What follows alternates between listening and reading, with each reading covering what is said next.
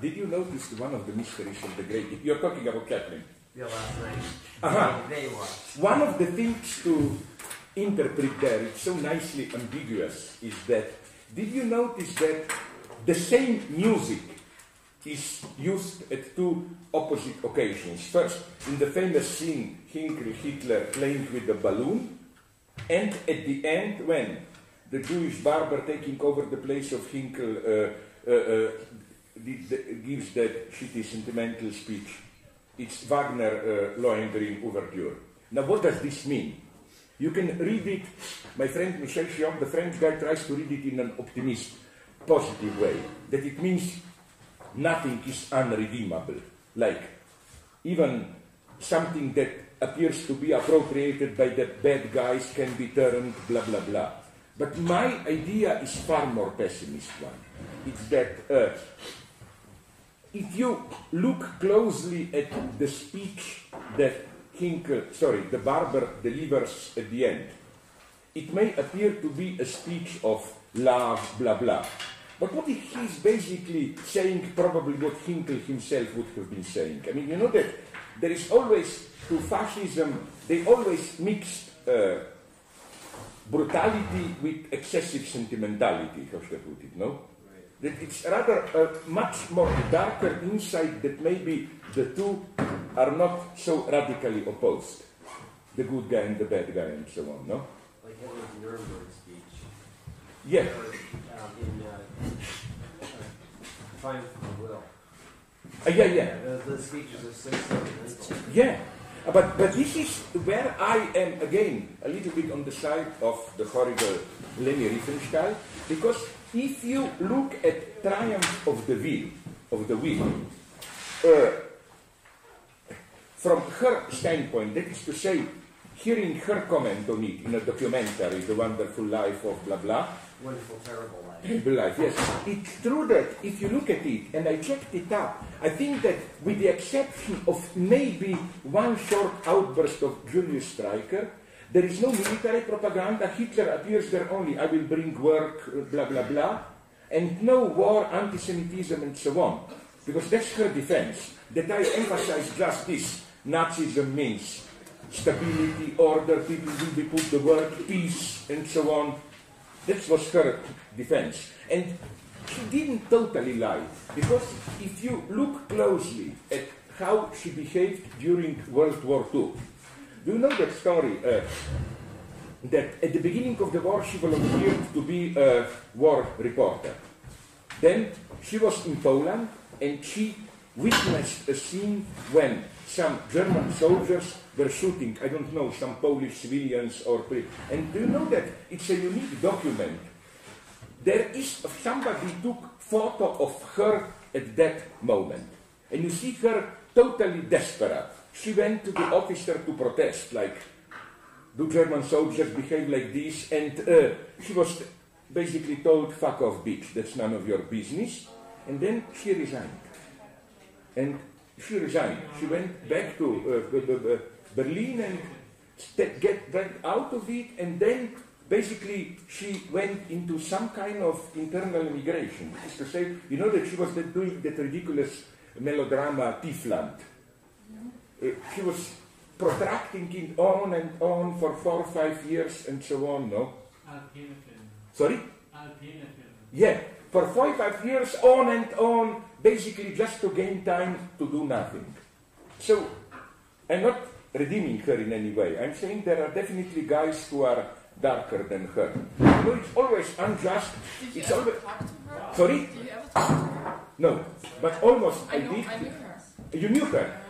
I spent 3 weeks of my holidays with her once on the Maldives when like Really? yeah, and she was like what 99 and she was shooting a underwater. I know, that's madness. I know. Yeah. I know what is with these old Nazis, like her or Hans-Georg Gadamer. He was giving talks and 101, 102. I claim you should be like Simon Wiesenthal. You must be an old Nazi or an old Jew who survived Auschwitz. Only this type of guys can then function till one. But how was she? She was probably a little bit of conceited, arrogant, but how was she? Like for instance, she never left house without complete makeup. So she was always perfectly styled. I mean, just what I tells us like that about this. her. She always was wearing a mask. No, she was there with her 60-year-old boyfriend, and she was like 40 years old. 60. Yeah, 60. And she was always perfectly styled. That was amazing. She went diving first thing, and she goes home 2 hours, puts on everything, and she was putting these really eccentric colors like blue and pink and in her eyelashes. Yeah, but wasn't there nonetheless, unfortunately, maybe an effect of the ridicule in this? Like, Yeah, somehow. But I think not for her. not, Not for her, and like her hair, she was wearing her hair like this all the time. And she was like commanding this boyfriend around, so he was like her slave. Oh, really? I Yeah. like this. I like it. I would like to have a woman to command me like this. No problem. Yeah. But you know what interests me? And she was the queen of the island, of course. She Of was the- of the island, the queen of the island. She was very, not arrogant, but very self-conscious and very aware that she is like the...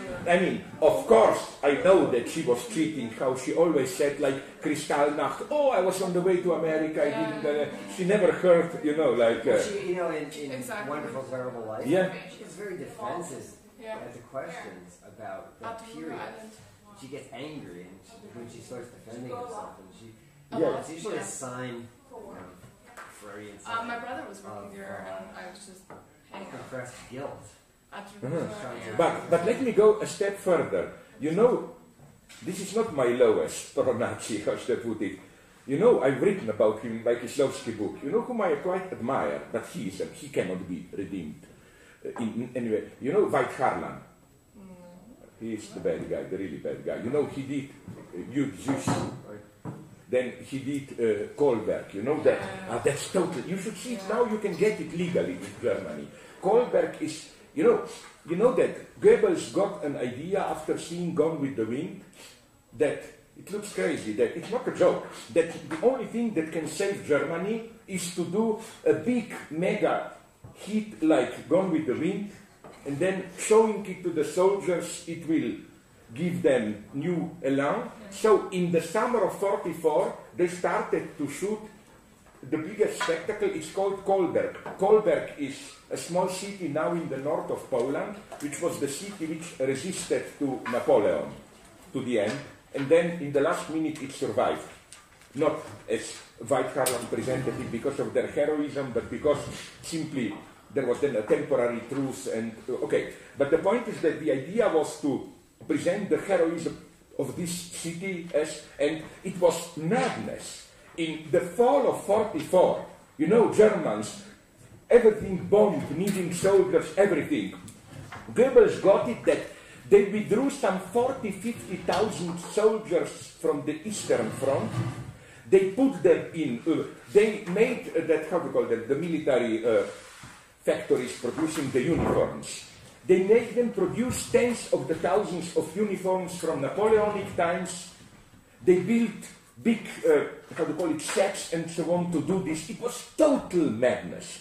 And it didn't, of course it didn't work, but how? The problem is that it was finished only in the early 45. So when half of the France was already liberated, and there was the shitty city, it's well known on the Atlantic coast, La Rochelle, where Nazis were still holding the city, but it was already surrounded by the Allies. So this is the famous Goebbels extravaganza. A German plane dropped the reels into the city. The idea was that if the defenders there will see this city, this movie, they will... But it's total madness, this And you film. can get this movie? You can get in Germany. Kohlberg. It's simply K-O-L Kohlberg. You can get it in Germany. It's, I think even you can get it, you know, that interesting Chicago distributing house, facets. Don't you know? You see facets, like F, maybe I don't pronounce it correctly, F-A-S, E-T-S, facets. It's, they are the biggest for the distribution of all this third world art and so on, but also all kinds of extravaganza and so on, old movies, silent movies. They are extraordinary. They have, no, you should. You even can go. They have a store. West of Center, those where the Chicago becomes this boring stretched city, whatever. Not in the skyscraper domain. So you can, but the problem is that it doesn't. The problem is that I'm actually downloading it right now. Sorry? So it's online. yeah. Of course you can do it online, but that's the sad thing that if you go there, you just get a catalog with names. You know, you don't get. No, I mean I'm downloading the film. Colbert. Yeah. That's true. Maybe you get many of these things on YouTube. That's true, yes. But you know which is the absolute melodrama? I analyze it. In between his Nazi stuff, Veit Harlan did 3 melodramas: Goldene Stadt, Golden City, Immensee, and this my favorite, Opfergang, sacrificial gang. Which are, I think, especially the last one of the most effective melodramas I've ever seen. It has the ultimate perfect story of sacrifice. It's so incredibly well done as a melodrama. It all focuses, you see here what a woman's true love is. A guy who has a beautiful cold wife gets in love with a more lively girl, and then the girl catches some strange illness and is maybe dying. And then the guy, they have an affair. The guy, this is the original story, the guy also dies. But the wife knows that they had a ritual, because the guy was not allowed to visit his mistress because of the illness, that every afternoon he rode on a horse past her house, where she was very ill, the mistress, and waved at her. And so after the guy dies, the wife dresses up as her husband to save the, sacrifices herself to give to her the illusion that her lover is still alive, like the ultimate wife's sacrifice, to personify, to embody her own husband to save the mistress, and so on. It's so beautifully done. And then I analyze in detail the final shot and so on. It's breathtaking. Opfergang. Or der Opfergang. Now, usually it's just translated as sacrifice. This one, unfortunately, I don't know what's the situation now. And I like this about Germany. I don't know how it was when you were in Austria, but in Germany, they had this nice, when I was there for 2 years, code name. When you asked for Nazi films, you didn't say Nazi films, you say, do you have some historical German films? Like, no. But this didn't mean all. It meant specifically, if you meant Weimar, you said Weimar. Do you know this really good documentation from Arte on how the neo-Nazis in Europe distribute their videos? No. I'll give you the name. I hope I'm not part of that, because I got from my friends. You're not. No, but let me tell you something. Are Germans really, even the left, the neo-Nazis, because all the Germans that my German leftist friends, they say, you have this to analyze it, and then, my God, they all have all the Nazi stocks. I saw, did you see that Der ewige Jude? That terrifying documentary on the Jews. It's really disgusting. I mean, that one is disgusting. Like, I claim if you have a minimum of decency, even if you are anti-Semitic, that movie should make you anti-Semitic, no? It's a kind of a scientific documentary about the Jews, and it has all the nastiest manipulations you can imagine. For example, of course, when it was shot in 1941, when Poland was already occupied and the Jews were condensed in, in the ghetto, no? And of course they were there poor and dirty. So the movie uses that shots to prove how the Jews live like rats, and then it's like our friend Badiou, Ratsman. What I like is that, it's horrible, is that then you have some scientist who draws a parallel. You remember this nice scene how rats infested Europe from the Middle East, and draws an exact geographic parallel between the rat invasion and the Jewish invasion. And then it does some wonderful, I couldn't but laugh, it portrays all the evil Jews and so on, no? And they make fun of Einstein, no? Calling him a Relativitätsjude, no? I like this term, the relativity Jew. Because I like when right-wingers get bitchy in this vulgar, funny way. Like, the best one, it's a nice, almost, if you want to understand what is the negation of negation, this Hegelian double movement. When Freud left Vienna, now there is a dark aspect to it. You know, when Freud in 38, you know who was the key intermediator? Marie Bonaparte. Go lower. Benito. She paid Benito. £1 Yeah, Mussolini.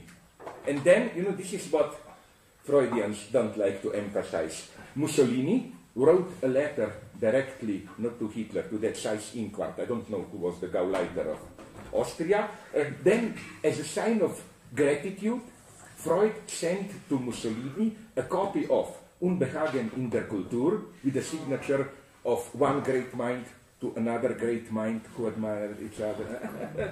Things happen in history, as we would put it. No? But what is so nice is that on his way to England, Freud stopped for a couple of days in Paris. And one of these right-wing popular magazines has a wonderful anti-Semitic outburst. They say, no, sorry, I'm confused now, totally, typically. This is not about Freud, but about Einstein. When Einstein left Berlin, he passed on his way to the United States through Paris. And one of these Paris shitty populist right-wing journals had this passage. It's wonderful. They say, we admit we don't understand relativity theory. We don't know what it's about. Some people claim, probably it's true, that even Einstein himself doesn't understand it. But we do understand one thing. There is now one Jew more in Paris. It's so vulgar. I mean, no. I mean, it's... Sorry? It gets old. Yeah, I know. But I have to put it... It's interesting how this problem of how to take it, the sad thing, something unites, and here they were really bad guys, partisans of Einstein and of Freud. The bad guy is here, how is he called? Ernst Jones. They made a very dirty pact. Do you know that even Freud was shocked? Jones was, for me, if you ask me, the bad guy of psychoanalytic movement. He was the ultimate anti-communist conformist. You know how you can detect this? Look at his... You know how he ended up?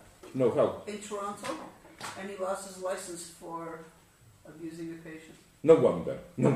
Because he played this English gentleman and so on. But look, if you look at his big official biography of Freud, look at, for example, you learn that he had to report this, that Freud bought the famous house on Berggasse from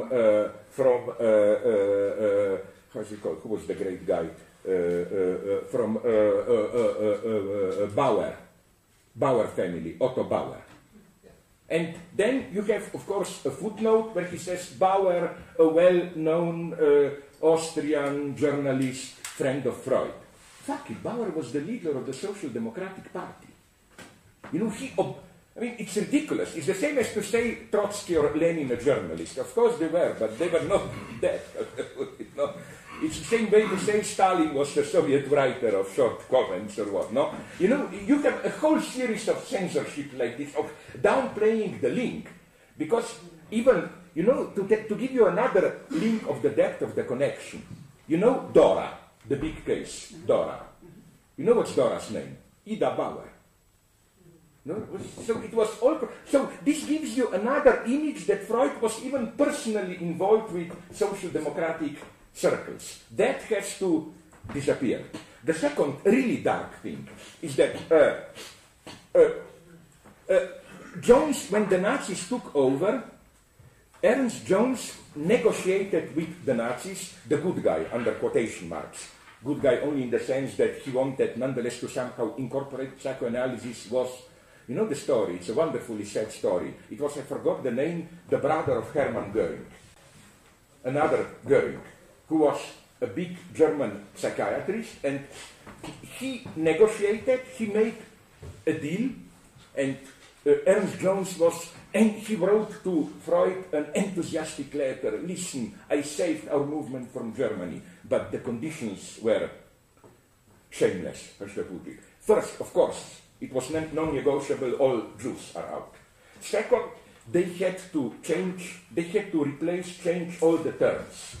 Like, it was no longer called psychoanalysis, it was called, and incidentally, even today, sometimes it's referred to dynamic approach. They invented this term, dynamic psychiatry, dynamic approach, and so on. The irony is that it then worked tremendously well, and Freud accepted it, but was totally shocked. Like, Freud was shocked morally, like, doesn't Ernst Jones see what he is doing, how should I put it, no? That he's practically accepting. No, Jones was also one of those dirty guys who, you know, that famous Olympic, Saramanch, the bad Spanish guy, you know, when they negotiated the Berlin Olympics in 1936, and you know what was his answer to, my God, we cannot have Olympics in a country which is doing to Jews what? That sport is above politics, we shouldn't be concerned by religious conflicts in Germany. I mean, this was almost Ernst Jones' line, you know, that he, in a letter, he even has some speculations on how maybe one can understand Germans, that a healthy national body can sustain, not to lose its vitality, only a certain amount of foreign blood.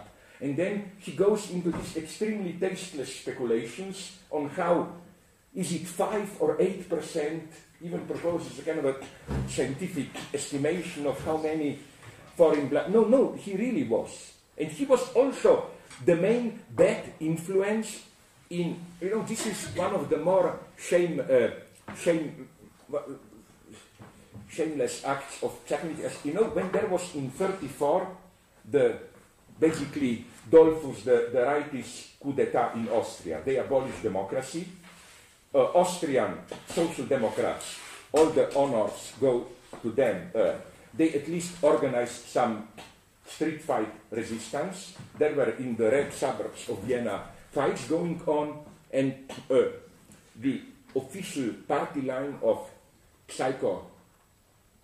Austrian Psychoanalytic Association was, we stay out of this, it's not our struggle. But of course, staying out of it meant de facto accepting.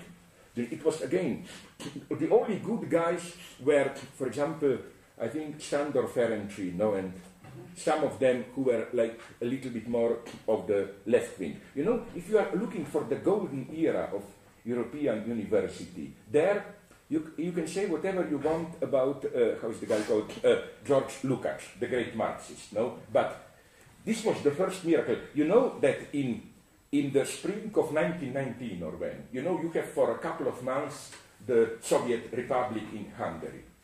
And Lukács was the Minister of Education. I mean, it's a dream what he did then.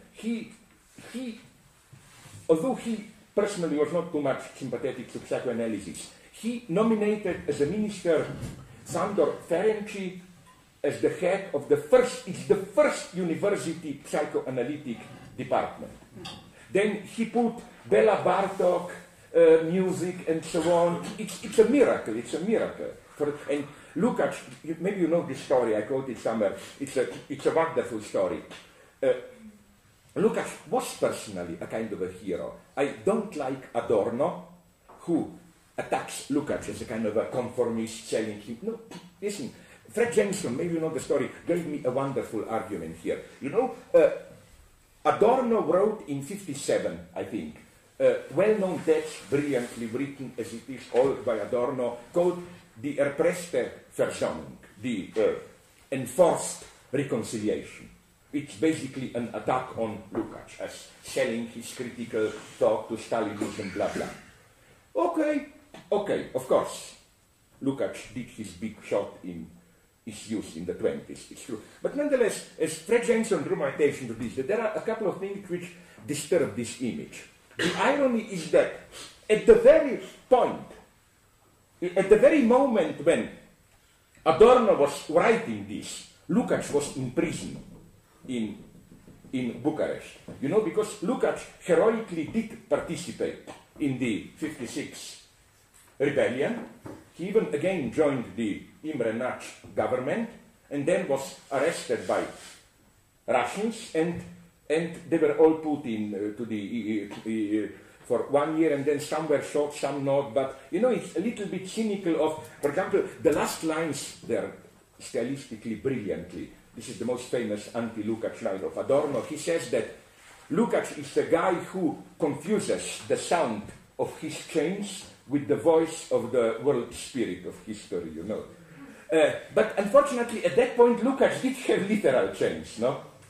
And to go even further, the very journal, the Neue Rundschau, whatever, where Adorno published his text, was financed by CIA as anti-communist cultural struggle. So, you know, it's not as innocent. Also, this is for me a true ethics.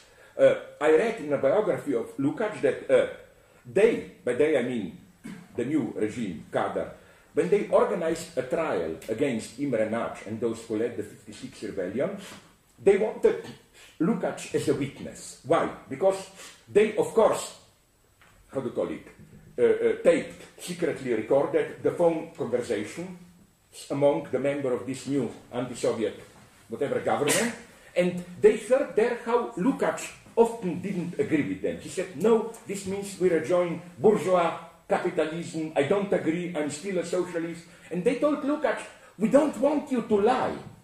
Just say publicly what you said to them. And he said, no, that wouldn't be fair. I said that in private, you know, like, it would be put to a totally different... He insisted to the end, and he really risked. They let him leave, then partially rehabilitate him, but he... And then, you know the nicest story. Then we go to Hegel, don't you? It's a beautiful story. That it's a gesture. That when a policeman came to arrest Lukács after the Soviet army took over Budapest, you know, an NKVD officer approached him claiming... please give us any weapons you have. Lukács went for his pen and said, that's the only weapon I have. It's a nice gesture. Whatever you say, it's a nice gesture. What do you think of Ferenczi? Sorry? Ferenczi. Sorry, Ferenczi, the psychoanalyst. Which one? Ferenc? Yeah. What do you think of his work? Unfortunately, no. I'm not too... He's interesting, blah, blah, blah, but I don't... He was a little bit crazy, if you ask me. Because, okay, he was doing things which cannot but appear extremely sympathetic. For example, he did something which, again, many of those libertarian psychoanalysts found so attractive. He was well known sometimes to do something, again, which in a way is marvelous. When he was doing analysis and the patient was doing his associations, he often interrupted. No, this gave me now an idea. Please, you stand up, I lay down, and he added his associations and so on, you know.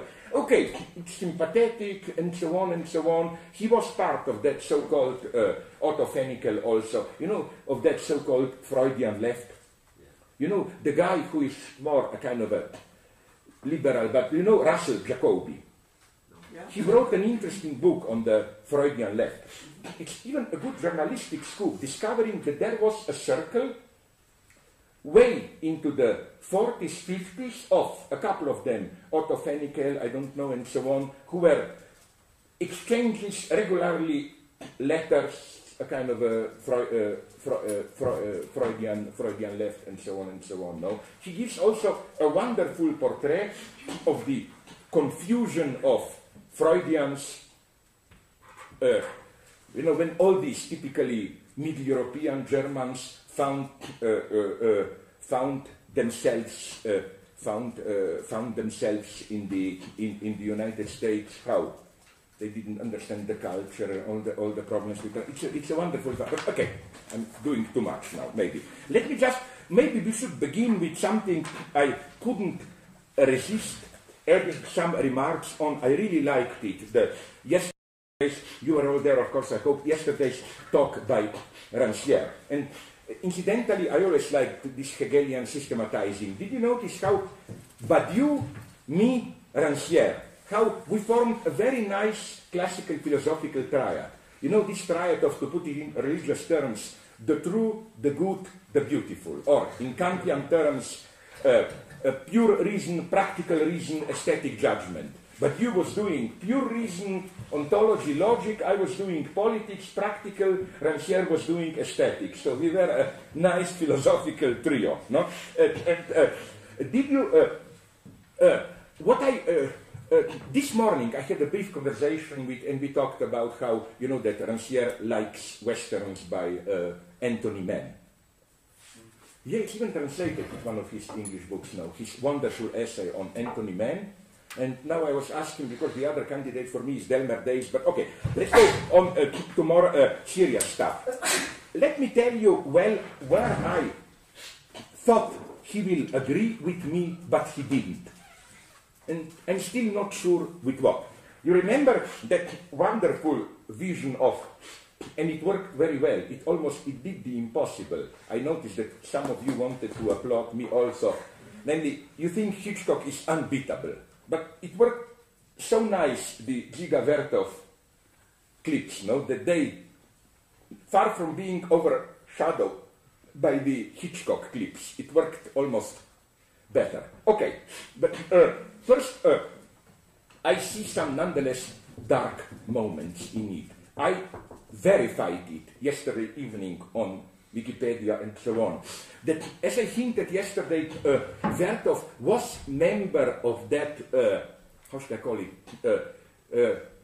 Gnostic materialist mechanic movement, which was not a kind of a freakish, marginal movement, but the most popular form of collective ideology, hundreds of thousands of people participating in it throughout the 20s in the Soviet Union. It was a kind of a, it really points towards today's so-called technological gnosis. The idea was that man is a deficient being with regard to machines, and that the future should be to make ourselves totally disponible to ourselves biologically, to make us totally reproducible without sexuality. Sexuality was for them the last vestige of the bourgeois ideology and so on, and to turn us into machines. The model was precisely, man is not a well-made machine. I quote in my Defense of Lost Causes book, even Trotsky has one wonderfully arrogant statement where he says the next big task of the Bolshevik movement is to reconstruct man. And he says openly, first we must study biologically, and as Trotsky puts it, and also that part of neuronal biology which is usually called psychology, and then we must reconstruct man so that, it's a wonderful rhetorical ending, so that we can then say goodbye Homo sapiens. You did your work, now we need something higher, and so on. And so that this idea totally with today's tech gnosis, that science is enabling us today to reach immortality. They already had this dream, which is today the dream of digital immortality, you know, that you change our personal identity into software, which can then be reproduced, copied from one to another hardware, and in this way you have immortality. It was really a kind of a metaphysical dream, which was extremely, I emphasize this wasn't a couple of freaks. This was hundreds of thousands, extremely important, and again, Vertov was part of that. His reliance on camera was precisely that the problem of humans, machines, is that they are less reliable than camera. What was very interesting here was that this mechanical, however you call them, mechanic utopias, got connected with Pavlovian, this conditional reflex psychology, and they developed an entire theory ferociously against sexuality. That sexuality is that, as Rancière put yesterday, that moment of distability, fascination, which disturbs this blissful plurality of the flow of life. So they tried to demonstrate even physiologically that sexuality, that from the standpoint of the health of the organism, sexuality is as such pathological. And now comes the nice point of irony. This is how it was in 24-25 in Russia. They were so aggressive, looking for the support of Pavlov, that Trotsky, he was here a good guy, who was for Freud. Trotsky, on behalf of the Bolshevik oppressor, wrote a desperate letter to Pavlov, trying to convince him, give Freud a chance, perhaps, nonetheless. So, you see, far from being oppressed, no, psychoanalysis was, how to put it, officially supported by the early Bolsheviks and so on. But I want to say, what I want to say is that this was an extremely strong tendency. What should interest you is also, what was their view of psychology? They had literal plans to turn humans into machines.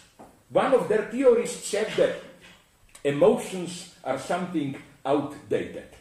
That man should become like a machine where, for example, you know how a machine, if the machine gets too hot, it doesn't cry.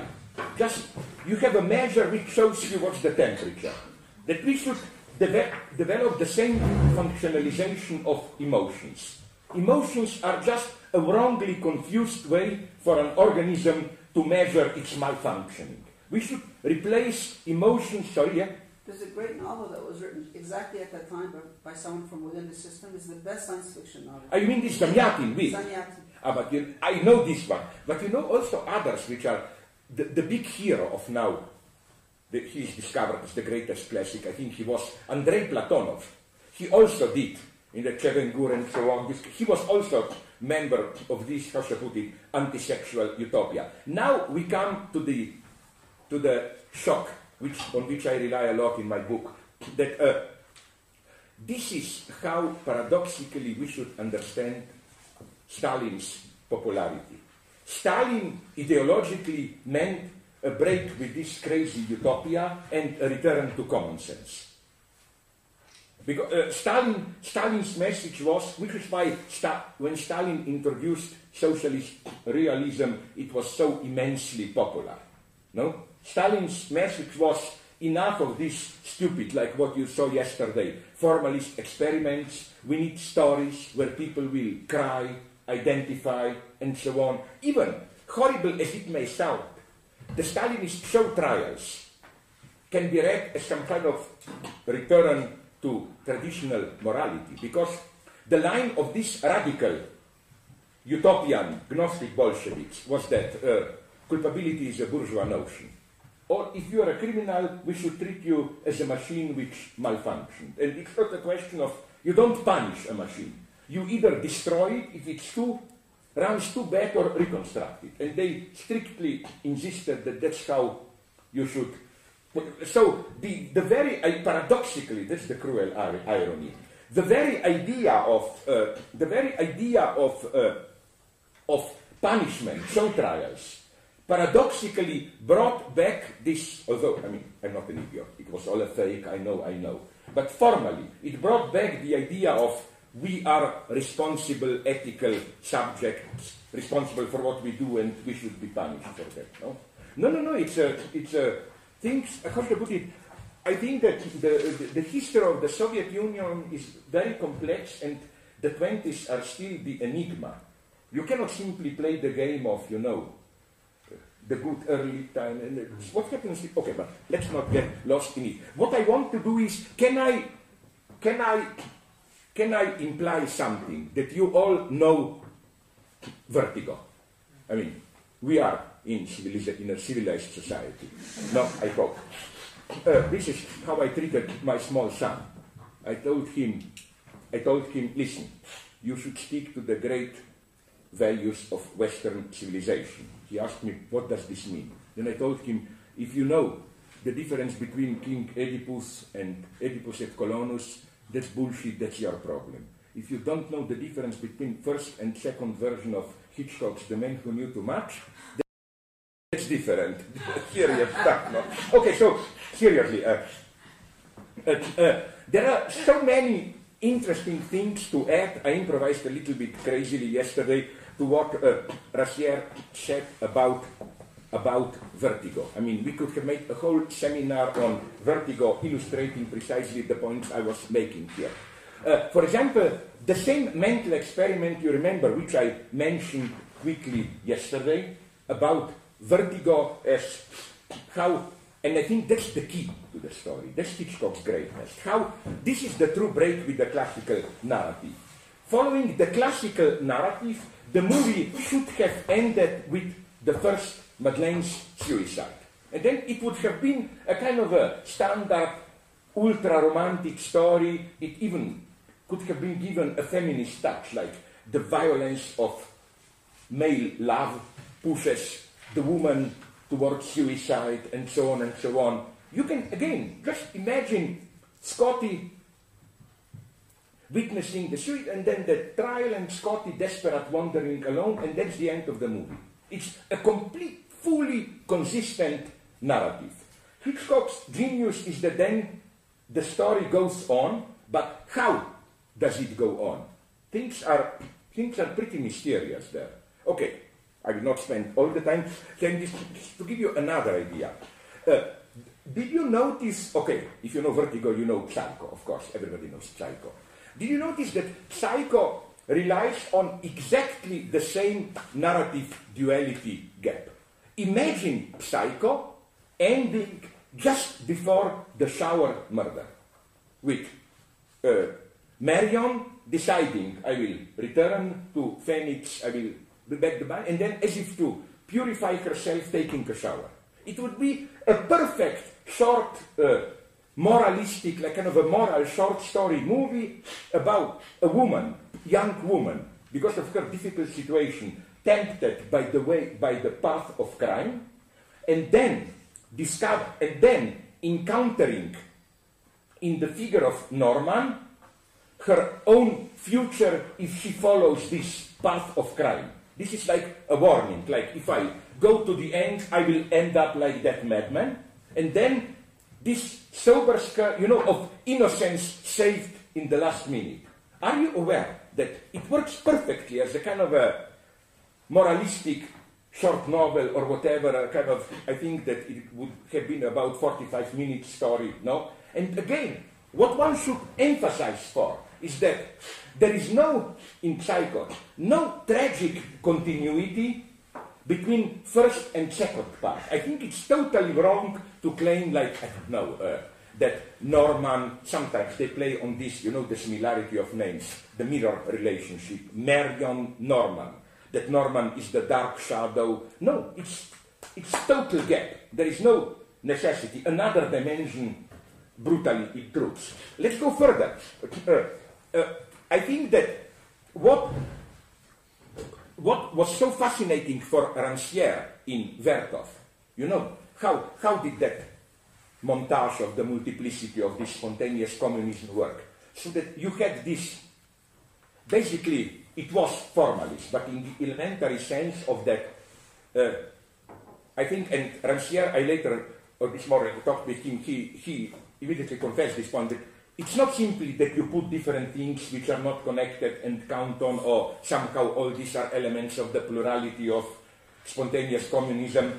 He was playing on these subtle formal echoes of gestures, like the round gesture here, the gesture of the scenes were formally echoing each other at a purely formal level, and I think that you should never underestimate the level to which Hitchcock also worked in this way. For example, he didn't go far enough here, Rancière. You know that the central formal motive of Vertigo is the spiral, no? Which you get it how? First, you get it in the very credit sequence, the spirals coming out of the eye. Then you get it, the spiral of Scotty, this making the tours all the time, following Madeleine. Then you get two central scenes when Scotty, embraces here Madeleine, the spiral, the full circle movement of the camera.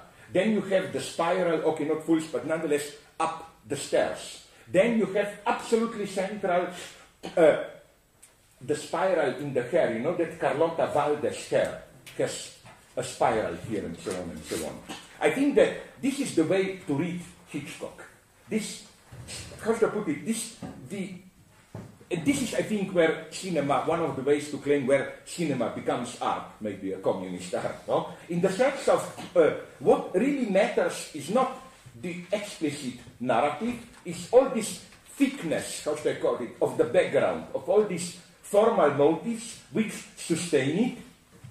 And once in one of my books I mentioned, for example, the other late Sergei Eisenstein's masterpiece, Ivan the Terrible, which is also all built on this moment of rage, which can be shouting, visual rage, just a kind of extra intensity. And so that we don't have time to go to debate more, but you, as you can see, okay, I propose you a deal.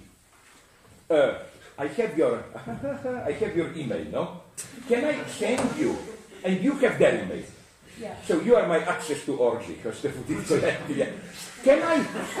That's the only. Or if you are interested in my sheet, you don't have to read it. Because you know what I really hate? People who give me their book and then ask you, "Oh, did you already read it?" and so on. You know, like if I give you something, you can also use it as a toilet paper. I will not be there counting. You know. What if I simply send you one or two texts unpublished where I developed so that you will get all of it, no? But let me go, yeah, so, and again, I send it to you, you send it further. Okay, that's done. You will get it like this evening, probably. When are you leaving? Living? No, not living, being alive, but living like fucking off, like going. Oh, we're leaving Yeah, so you have still time tomorrow. No, you see how I'm a pure philosopher, but I had to express myself in plastic terms so that you can follow my sublime thought. What is it on? It's on Vidu. Sorry? It's on Vidu, the text? No. Also, yes, because now my God, I'm getting old. I lost the connection because at some point here, okay, it will come later to me. Let's go back to this psycho, and so, yes, to this, how should I call it? This density of motives, formal motives which reverberate, and so on and so on. Did you, for example, I mean, to read Hitchcock in this Vertovian way would have been wonderful. For example, do you remember the scene from that slightly ridiculous dream sequence, the scene of that James Stewart's face, terrified, staring into the camera, just the head and all those lines behind moving. And then followed by a body falling. For example, just name that. For example, did you notice how in Psycho, the second murder, which is for me the crucial one, much more effective, Arbogast murder, detective, is done in exactly, you have the same counterposition of two motives. You remember when the detective Arbogast is falling down the stairs, you have the same, his head like this and the background moving, and then a jump to his body falling down. And I did an analysis somewhere where, it's already in Hitchcock's early, it's a little boring film, but it has some masterful moments, The Murder, where you have for the first time the same mechanism. Or as I developed, maybe you read it now, it's out of print, but they could reprint it, fuck them. That book that I co-edited, all you wanted to know about blah blah, the Hitchcock-Lacan book, no? I find there another motive, which I think is crucial to entire Hitchcock. If you look at Arbogast murder in Psycho, you remember how it is done. The detective Arbogast enters the mother's house and approaches the stairs. Incidentally, a lot can be said already about this house, because I think I already mentioned this to you, that Psycho can also be read as an architectural film. The problem of Norman Bates is that he is divided between two places, this Gothic old house, mother, and modern flat motel. So my ironic comment is, would Psycho still have been possible if they would have hired some Frank Gehry type idiot who would do this postmodern motel where the motel would already combine modernity with this Gothic kitschy moments? What happens then? Okay, but let's go on. Okay, another association also important. This is, I think, how you should read Hitchcock in this wonderful teleological way of motives pointing not only to the past but even to the future. You remember from Vertigo one mysterious scene which is never explained. It's left a mystery. You remember before he makes contact with Madeleine, when he still follows her around San Francisco, you remember on a small hill he enters a villa, kind of a private small hotel, whatever, and it's a kind of a Gothic old house, and from down from his car, Scotty sees just on the first floor, sorry, I'm talking now in the American, second floor window, he sees her profile. Then he goes in, you remember that old lady telling him, who is very mysterious, evil bitch personified, I claim, telling him, but there is no one up there, you know, and there was no one there.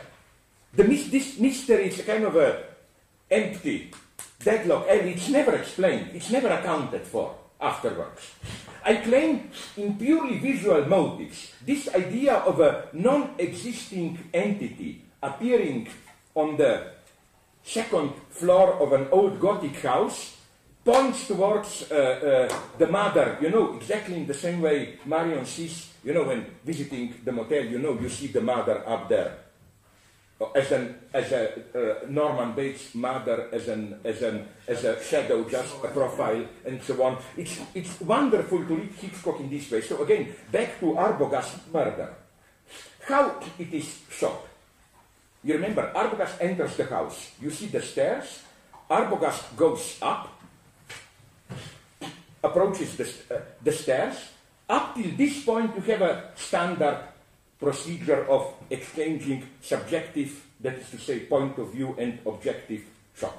You have shots of Arbogast climbing up, and you have the shots of point of view, okay, that any idiot can do that, but look at it and you will notice then something typically Hitchcockian happens. Then, in an extremely complicated so-called crane shot, and the irony is that Marion is Marion Crane, the camera moves up to this almost geometric, what in Hitchcockian literature is called God's point of view shot. Up, you see from up like seeing a plane, and then from this totally objective up, then Mother Norman, we don't know who is the monster, enters, and then we have the jump to that phase of, okay. What I'm saying is that what Hitchcock does here is something very interesting at the level of subjective economy. He first produces, let's call it a divine, all-knowing shot, and that jumps to a very strange subjective point of view shot, which is the point of view shot from an impossible subjectivity. Impossible in the sense of too intense, too crazy. The violence of that shot, when we see Detective Arbogast falling, is that it's supposed to be from the standpoint of the murderer. But we are thrown violently into the point of view of someone who we even do not know who he is. I claim that there is a whole negative theology here. It is as if this divine neutrality itself gets subjectivized as a kind of evil subjectivity. And I claim that throughout Hitchcock you find the same mechanism. You find it already in Murder from, don't confuse it with Dial M for a Murder, from 1930-31, one of his first talking movies. Then you remember the classical scene from when there is fire in the cheeky Bodega Bay from The Birds. It's exactly the same. After the gas station catches fire, you get the exchange of point of view and objective shot of Melanie, Tippi Hedren, Melanie shocked and what she sees. Then you get, again, this, you remember it's wonderfully done, this divine point of view shot from above of the entire Bodega Bay. You see everything, the whole city, fire, and so on. And here Hitchcock does the same shift from objectivity to impossible subjectivity, but he does it within the same shot. It's wonderfully done. It's because he tricks you, he dupes you by treating you, first you think that the whole point of that objective shot from far above the whole city is just the logic of what we call establishing shot, you know, so that you don't get lost in detailed quick cuts and so on, local shots, so that you get the overview of the entire scene. But you remember what then happens within the same shot. From behind, first one bird enters, then another bird, and so on, so that the objectivity itself is subjectivized, and as such it becomes an evil gaze. It's wonderfully done. I mean, as far as I know, only Hitchcock was able to do things like this. So back to Badiou. Yes, now I come to Badiou. Now I talked with him about this, and he, of course, doesn't agree. But I still think I am right. So I will, as they put it in California, share my experience with you. No. You know his idea, you just have to know the basics. He developed it up there in the next house of this idea of his ontology, or rather phenomenology of the worlds based on the notions of intensity. How you have minimum intensity, maximum intensity, like where, let's say, the world is a social world, maximum intensity is that element which fully stands for what it is, characterizes it, and so on and so on. He only operates between these two limits, minimum, maximum intensity. What I am tempted to do, and that was the point of how, when I was developing here or at my talk, I don't know where, this idea of how, yes, when I was talking about this, referring to Deleuze, about this viewing things with an inhuman view, with too much intensity, in the sense that what you see becomes, you know, when I mentioned, for example, if CIA has some shots of what happens in the last minutes, or if we were to get shots of how Jews were actually killing Jews, of course, my point is the following one. Of course, this is part of reality. But it's so intense that if you effectively were to confront it, you would have endured Realitätsverlust. You would have, as it were, lost your reality. I mean, no, who will be now the victim? Be you, please. Okay. It's just a mental experiment. I warn you, taste I'm a gentle person. I'm only doing this to sacrifice myself so that you will understand it. Again, okay. Let's say that I will now, I don't know, take scissors and pick up one of your eyes and swallow it. I claim that momentarily you would have gotten the loss of reality. You would say, no, this cannot, like the intensity would have been too much. It doesn't fit the coordinates of our life. So I claim that this is how I would, in a very friendly way of constructive criticism and so on, supplement Badiou. I claim that each world, what he calls world, this transcendentally constituted space, has not only non-existent minimum and maximum intensity, but also has a point of excessive intensity, which is nonetheless inherent to it. I'm not talking about you have a certain world, like our world, and then, I don't know, aliens are coming, all of a sudden this glass starts to talk or whatever, and then, of course, we lose the sense of reality, like where are we?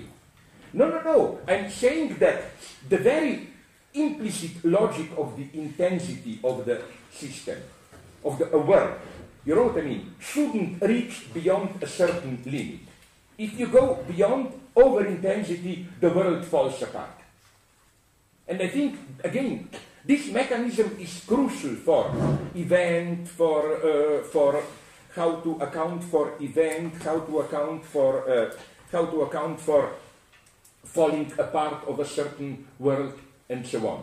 That, Like when intensity, but again, it is still the immanent intensity. For example, in the most naive sense, again, what I said, it can be the intensity of sexual pleasure, it can be the intensity of torture, pain, which is why, I'm sorry if I repeat myself here, which is why this is, I think, one of the, if you want to experience this gap at the level of intensity, pornography is a case, I thought.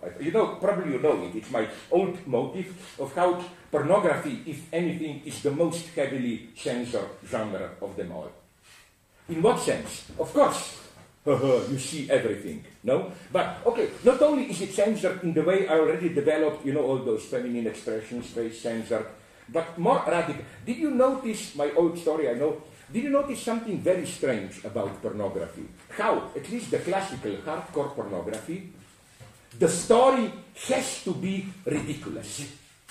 I mean, stories are so stupid, stories that introduce the act and so on, that I think they are so stupid that you cannot say, oh, these are stupid, cheap guys who are... No, they cannot be so stupid. I think they follow some kind of ethical code, injunction. The narrative has to be stupid. I mean, I will not bore you with examples. I remember once, even now I'm traumatized, when I was young, the classical story, like the wife is home alone, a plumberer comes and says, I fixed the hole in the kitchen. Then she says, but I have another hole. Can you also fix? Like you are deep. I mean, this was at some point even for me the most funny part. This totally ridiculous. What is prohibited is to have both at the same time. The choice is this one. Either you have an emotionally engaging story, or you see it all. What you cannot have, that's prohibited, that would have been too much of intensity. It's a full melodrama. When you cry, in my second book, Looking Away, I use the tasteless example of imagine, I don't like the movie so much, imagine Out of Africa. The scene where Robert Redford and Meryl Streep finally do it. Imagine the same film, the same scene, just 10 minutes more. When they embrace, you see the penis penetrating and so on and so on. It doesn't work. You have to make a choice. Now I know what you will say, but am I aware, idiot, that precisely where I am here, Catherine Breillat was here, the French director who is trying to do precisely this. Did you see her Romance or what? Which tries to be a hardcore movie in the sense that you see everything, but nonetheless with all the, how should I call it naively, narrative, dramatic intensity. I claim that's why she doesn't work, in the sense of that's why her success is limited. For the general public, there is some kind of resistance there. Now you will tell me, that was the standard reproach to me. Sophie Fiennes, the bitch of perverse guy, told me, Slavo, you really must be old. Where do you live? Don't you know that this type of hardcore, you got it like half a century ago, no? And then, ask her, I want to follow new tendencies. What is going on now? She told me gonzo, so-called. And then I looked at it, gonzo is even worse. You know what is so-called gonzo? It's, let's call it interactive, embedded pornography. It's where, stupid as the story is, they don't even pretend that it's a story, but the actors in a comical way interact with the camera, You hear the voice say, why don't you spread your legs a little bit more? The actress makes a funny remark and so on. And I think the censorship is here even stronger. They are afraid even of that minimum of comical, stupid narrative. Narrative must be totally prohibited. You must be all the time reminded, no, it's just a movie, it's not a real story, and so on and so on. No? So again, this is how I would have attacked. Let's speak behind the back of my maybe best friend. But the only way to prove that he's my best friend is to... incidentally, you know that once we made, talking with you, a wonderful comical critical analysis where, as you maybe know, if some of you have something to do with psychoanalysis, that one of the ideal couples in psychoanalysis is le maître et l'hystérique, master and the hysteric. Master, the peaceful one, just says, and hysteric, the one who is bothering. And, well, it's clear. Alain and me, he's the master, I'm the hysteric, you know. Even at the level of text, you know. I write all the time hundreds of pages about him, against him. He just from time to time does one line in a footnote and so on. And we decided to go on like this. We said, no. He even proposed, why don't we have a big debate? I told him, do you hate me? Do you want to ruin our friendship? I told him, do you want anti-Casablanca? Do you know us to walk out and say that's the end of a beautiful friendship? And then we decided that that's our fate. I will endlessly write about him. He will persist in this royal attitude, you know, of kind of a interesting, kind of a, you know, for example, there is one kind of a patronizingly, benevolently critical remark in his Logic of the Worlds, I think, and I love it this way. So again, going on with Badiou, some bad things about the guy. But you know what this means, incidentally. This means that he's, how should I put it? He's one of the few, he's, at least for me, I think so many other philosophical options today are exhausted. They did great things, but they are exhausted. Heideggerianism, I respect it, together with Alain. But it's exhausted. It did reach its limit, and so on and so on. And he, and then some of his followers around him, like that speculative realism stuff, Quentin Meillassoux and others. If you ask me, these are the only things are happening today, that philosophy is alive. Or even in Germany. Again, I mentioned Sloterdijk.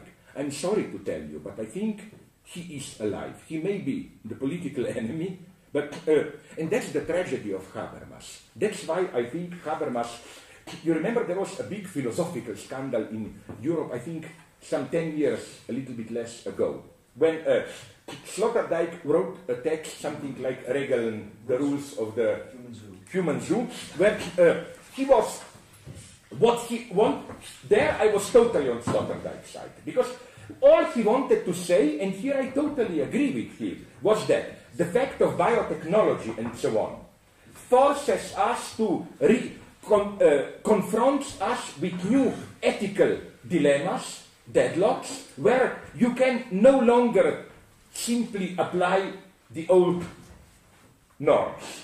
And the ultimate proof, I think, is Habermas himself here. What is Habermas's answer? It's, let's not do it. No wonder Habermas let's put together texts, a book with Pope, with Cardinal Ratzinger. Both had this conclusion. If we start to manipulate genetically or with pharmacochemistry, whatever, our psychic properties, this ruins the fundamentals of our ethics and of our idea of human dignity, where to get something you have hardly to work for it, and so on and so on.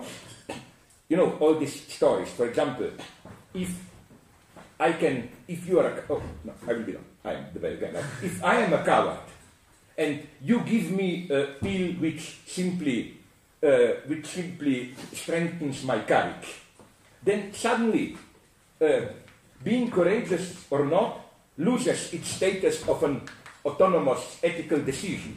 It's simply a matter of self-manipulation or how others manipulate me and so on and so on. So the idea is to simplify it. Ratzinger and Habermas, it's a very sad one. It's a fiasco of enlightenment. It is. If we go too far here in genetic manipulations, we ruin the basic notion of our ethical autonomy, so let's not do it.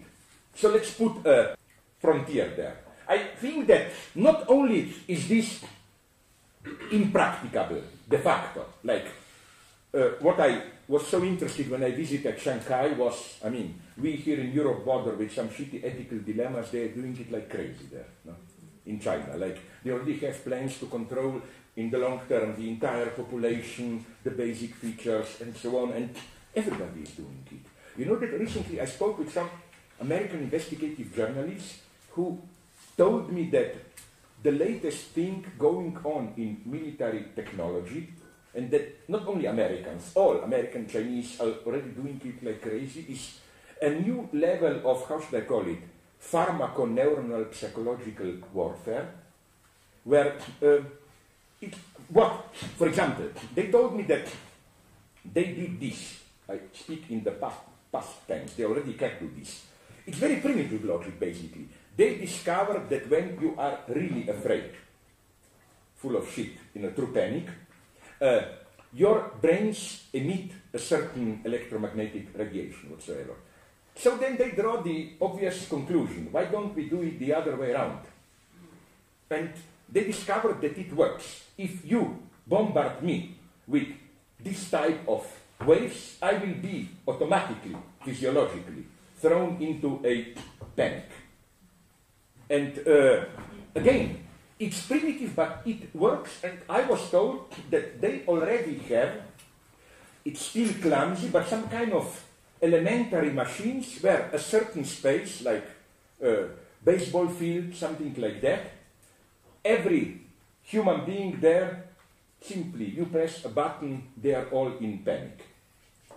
I mean, that's the future, and I simply think, Chinese know how to do it now in this combination of authoritarian socialism and capitalism.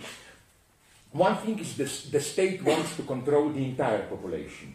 On the other hand, they are already building, they even showed me some plans in the suburbs of Shanghai, mega clinics for the rich Western medical tourists. The idea is that in a year or two, they told me, you will be able to go there if you are rich.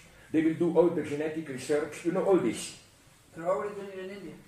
Yeah, but in what sense is it already a massive? It is? Well, in India you can get all the healthcare you want, cheaper, nicer service and all that than is easily... No, I know. Maybe I focus too much on Chinese. I know. So what I'm saying is that, or you know what, really, why I really think we are approaching some kind of apocalyptic times, not in the bad sense. Maybe it will be the hope of something new, which will just become aware that we are approaching some 0 point. For example, I'm so interested in following these trends where I was told that you already can do it, that you can directly link your neurons to a computer so that then, for example, you can move objects only by thinking. You know, you don't even need that Stephen Hawking famous one finger that he can move. No, you can, and they, of course, it's still done on a very primitive, at a very primitive level. But I was told, for example, they already can decode by wiring your neurons these very elementary mental signals of up, down, left, right. So at NYU even, I think, I was told, they already have a computer game that you can play just with your mind. You don't have this joystick. I never got it by the joystick. It sounds so masturbatory or whatever.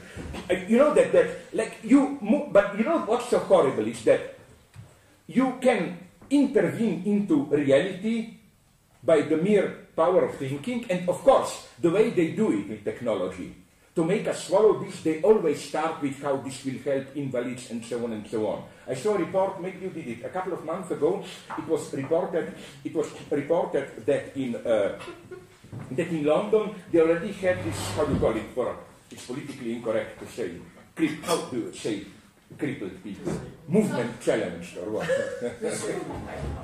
Okay, whatever, disabled, yeah, okay, so no fun here in Denver, just that taste. That, you know, you don't even have to, that you can simply move the wheelchair or what, simply. This technology is over a decade old where they fuse the nerves into Yeah, but the point is this will get more and more developed, sure. And what interests me, that's the philosophical question here, is how will this affect our self-identity? I claim that our self-identity is based on this distinction between that's me, that's out there, reality. I think what I want, reality is out there. Our notion of freedom is based on this. Because the next thing, as that military example reminds us immediately, you know, if it goes out, it goes in. That is to say, if you can move an object with your thought, then your thoughts can also be moved by, sorry. There's a problem though with that. A friend of mine is a computer scientist in Ireland, and he's working on reading the neural signals. I remember now. You are the guy who, you are the rapist priest advocate. Yes. Okay, so but apparently there's certain things that your brain does, and it doesn't function as we want it to. Yeah. For example, if I ask you, what's 2 + 2, and you say 4, there's a part of your brain that does the mathematics. And if I keep asking you the same thing, it'll go from the part of your brain that does the mathematics to memory, right? Yeah. So, but if I keep giving you different additions, like 2 + 2, 5 + 1, whatever, we keep going on, it should constantly fire the mathematical part of your brain. But every so often, it fires some other part of the brain. That's just unexplainable. It's actually ruined my friend's postdoc. Really? Yeah. It's because they've all gone back to the drawing board now. Because you know what makes this interesting? That is it truly just some kind of, like in every mechanism things misfire from time to time? Or can you read some deeper defense of whatever mechanism meaning into it? I'm not sure. No, it's just it really is just the way we want the brain to work, or as a machine, it's just not doing it. It's because I think I don't know if there's some quantum element to it or something. Yeah. No. Okay, but sorry, where were we? Okay, intensity, all that stuff, and so on. So here, I think that we should take seriously what goes on in today's brain sciences and so on. Now, I am not here. I think the trick is to avoid, on the one hand, this naive tech gnosis, wonderful, we will become like gods, we will, just moving things with our immersed into the world, whatever. But also, we should avoid this nihilistic pessimism, the end of humanity, the end of being human, and so on and so on. All I'm saying is that we should openly confront the problem. And that, coming back to Sloterdijk, I think all he wanted is this. And the Habermas and some of his groupies, how should I put it, around, mounted in Germany a ferocious attack, proclaiming Sloterdijk an advocate of kind of neo-Nazi genetics and so on and so on. I mean, it was slightly ridiculous, how should I put it, no? So, coming back to what I was saying, I don't agree with Sloterdijk, but for example, his last book, which is even a big bestseller in Germany, Du musst dein Leben ändern, You Must Change Your Life. The idea, it's a nice one, is that what we misread as this post-secular rise of the religious, it's not this, it's simply, it has nothing to do with religious spirituality, that is just the new form of emerging anthropology, where the idea is almost like Judith Butler Foucault, that through practice you have to reform yourself. And that's why he finds a wonderful underlying concept where he puts together people like creative thinkers, models, top sportsmen, and so on, all these totally different levels where the constant is through hard work, discipline, training, you form yourself. And then there comes the pearl. He claims that, and he convinced me, that the central religious figure of the 20th century is, how is that creep called? I forgot his name. Who is the founder of Scientology? L. Ron Hubbard. Yeah, Ron Hubbard. Yeah, because he says that and he focuses on something which I find quite fascinating. How Ron Hubbard inverted the usual historical line, which is something was, let's say, if you are modern secular atheist, you are respectful. You say old sacred texts. Your line is, once they were taken immediately, seriously, today we should admire them, but not for their cognitive, ethical value, but as beautiful monuments, aesthetics, and so on. Hubbard did the opposite. Do you know that, and you can prove it by letters, I love this. Do you know that he started writing shitty science fiction novels? Yes. Then he said, maybe they will sell better if I sell them as a religion, as truth, how should I put it, no? And again, he it's a very good book by Sloterdijk. He focuses some fundamental problem about how beliefs function today that we shouldn't read. It's a very important insight into how it's not really the return of the religious in the old sense. So again, this is why I even know some people who are close to Habermas. They told me, Habermas, I don't hate him. He's in an almost tragic personal position. On the one hand, he's respected, you know. For example, French told me 10 years ago or 5 when Tony Blair was still in power in England, whenever Habermas made a philosophy trip there to, I don't know, London School of Economics, or when for one evening he always disappeared, and it was known it was an evening with Tony Blair and so on. He was meeting Helmut Schmidt when he was he is de facto, or was till now at least, how should I put it, European community state philosopher. But at the same time, he is bitterly aware that as a philosopher, he is no longer alive. It's simply, in a way, irrelevant, how should I put it. No. So, again, back to Badiou, I consider him extremely relevant. But let me... Did you just say irrelevant or relevant? My God. Okay, I mean, my defense will be this one. You know, if I am a Freudian, then the rule that slips of tongue means something don't apply. You know, so whatever I say. No, I meant to say relevant, of course. Sorry. What I wanted to say is that, you know, okay, let me, so that we don't get lost here, present you just another, no, at least I should not get lost more than 1 or 2 levels. No, let's keep it within a certain limit. But finish the thought about Badiou. Why did you... Yeah. Another, sorry, one line is this idea of extra intensity. I think he should develop it this, that an intensity which is as intensity constitutive for a certain transcendental world can get too intense. Display with intensities and so on. Another problem I have with him, but he is aware of it, is the way being, event, or world relate. In what sense? Not just what I was telling you. The problems I see are the following ones. First, Badiou's line, original in being and event, was, as I already told you here, was that an event is an event only for those engaged in it. Event is not a neutral event. Okay, I found this sympathetic, but I claim it's not as simple as that. Because, you remember, and he emphasized this very nicely in his talk, how in his new book, Logics of the World, he develops 3 or 4, I forgot, types of how you can relate subjectively to an event. You can be a direct partisan of the event. That's the authentic, blah, blah. Then you can be, this would have been for him this kind of a liberal attitude. First it would have been this, let's talk that vaguely, revisionist attitude. You formally stick to the event, but you betrayed by reinscribing it into the old world. Like, as social democrat, you say, yeah, communism important, but let's be realistic, let's do what we can, blah, blah. Then you can deny the event.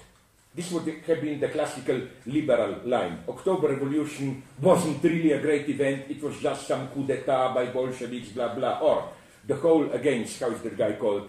François, not Fedier, the French, François Furet. No, French Revolution was just a freakish, event, the misdirection of French history doesn't... okay, in this sense, you deny event. You treat event as a non-event. And then you have, of course, this fascist, passionate counterattack, destroy the event, whatever. What I don't get is how then can... In this case, then, it's not enough to say that you are either in or out. An event can have effects on the entire field. I'm much more close to this, and he's moving in this direction, but you, to this more Hegelian view that when an event, a true event happens, and I agree here with you, be careful here, event is only event within a certain world. Then everything in this, within this world is in a way affected. If you ignore the event, you are already a fake. It's already mediated by the event. It's like, you remember the example that I gave you days ago of dialectical mediation, how after Schoenberg, atonal music, this is for Badiou, the event. If you continue the Rachmaninov sheet, Tchaikovsky, it's not the same as before. You are already a fake, a kitsch. You are consciously, not consciously, precisely not consciously, ignoring, denying it, and so on and so on. So what interests me is what mechanism are we dealing with here? How can an event affect the entire field, also those who ignore it, and so, some more elaborate. You have the answer? I have a question and answer. I mean, I was interested in the way Sam Gillespie is trying to answer that question by connecting it with Lacan's ethics of psychoanalysis. This idea of like this sort of like maximum intensity being anxiety, and so not giving up on your desire is just not trying to get rid of the anxiety, not trying to like if it's going to affect you that much, to stick with it, not repress it, to sort of allow your reality. Yeah, but again, that would have been precisely being faithful to the event. Yeah. Or what interests me is how anxiety, I think, and this would work very nicely, yes. I think that precisely an event, I'll put it in this way. I had a debate with Alain, and here we agree that, now I will give you just the very simplistic coordinates, that for Lacan, following Freud, the only authentic emotion or affect, they are different. I know Damasio, but I simplify it now, is anxiety. That's the classical Freudian point already. All other emotions can cheat, potentially cheat, only anxiety doesn't cheat. I think one should add enthusiasm. Enthusiasm is always the obverse of anxiety. It's very close to anxiety. You know how already Kant describes enthusiasm as this limit experience where your senses are overwhelmed and so on and so on. So, Kant's theory of enthusiasm in his sublime, enthusiasm is linked to the sublime. Can this be read as some appropriation of Heidegger's anxiety and sorry, of some? Of Heidegger's anxiety? And this enthusiasm and affirmation seem just to sort of... Here we enter the crucial question. Again, I don't have time to go into it now, but the crucial thing is to put it very simply, I simplify it again. The great break between Lacan and Heidegger, is that for Lacan, Heidegger's basic point is that anxiety doesn't have an object. Anxiety, you confront the void itself, but that fear has an object, an ontic object.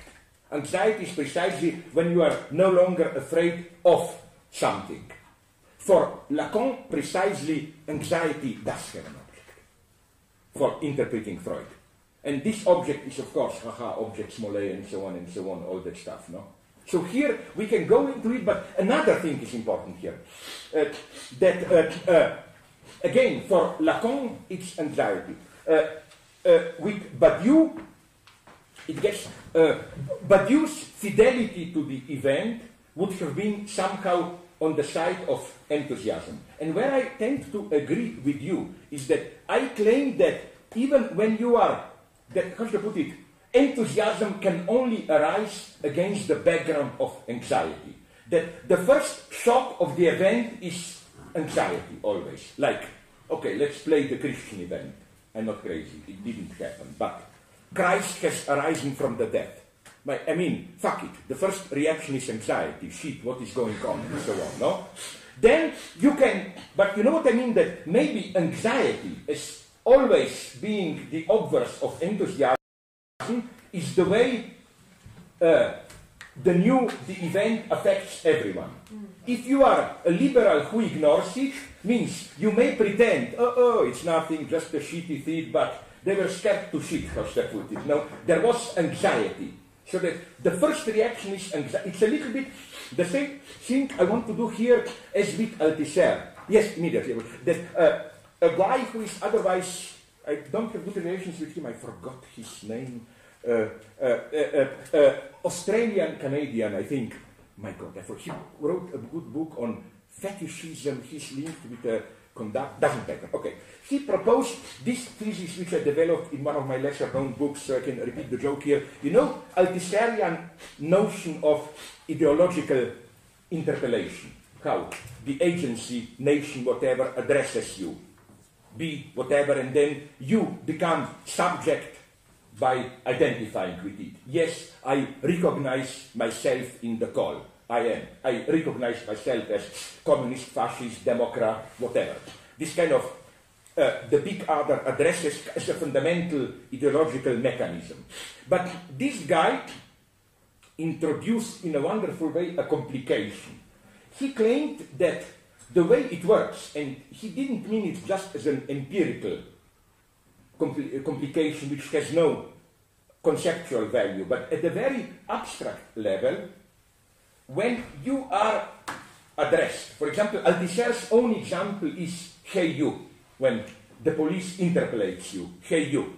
And even if you are not guilty, the moment you turn around, you identify and in this way constitute yourself as. The point of this guy was that let's look closely how it really works when you answer the call, hey you. The first reaction is not identification, but it's anxieties. Why me? What did I do it? Is it really me? And so on. And then to avoid this anxiety, you identify. That, you know, the first address of the other is, hey you means, who are you? What do you want? You know, you are, that's a more elementary level of anxiety. Again, and then only then comes the, and along these lines, again, of claiming that, how should I put it, the first, again, to recapitulate it, the first reaction to the event is anxiety, and then the authentically taking over the event means transforming anxiety into enthusiasm. And we all know that enthusiasm is always close to horror. I mean, take Kant's own examples of enthusiasm, sublime, experience of the sublime, you know, the horror of, I don't know, nature and so on. You know, it's along these lines, but okay, where then do I see a problem with okay, this is one minimal problem. No, I have an elementary problem with Badiou. We talked a lot, and I don't know where we are. You know how Badiou talks, usually, about... Now I will say something horrible. Sometimes I detect in him something that I'm almost sometimes tempted to call Gnostic dualism. By this I mean the following. He has this sometimes rather crude division of what he dismissively calls the human animal. We in our daily lives, when we just follow pleasures, what he dismissively calls servicing the good and so on. No? And for him, our post-political world, consumerist society is this at its lowest. Then this is our universal human condition, to be human animals, intelligent animals, tool-making, whatever, but there is no event, no truth. And then, from time to time, these human animals are individuals, are shocked, touched by grace, as he puts it ironically in his atheist theology, of the event. You are torn out of the... Okay. What's wrong here? Usually, Badiou is criticized, I think, from exactly the wrong side. The standard reproach is this naive materialist one. But isn't Badiou here implying some kind of a religious dualism? That we have the vulgar materiality of our animal, what he calls, in a wonderful term, democratic materialism. What matters is pleasure, language, and so on. And then sometimes, as if by grace we are touched by another dimension of the event. So then the idea is, nonetheless, should we really insist to the end on this duality? Shouldn't we rather introduce some kind of mediation, where you show how the event arises of certain contradictions, tensions in the domain of being, which Badiou resists. No? I agree with him here.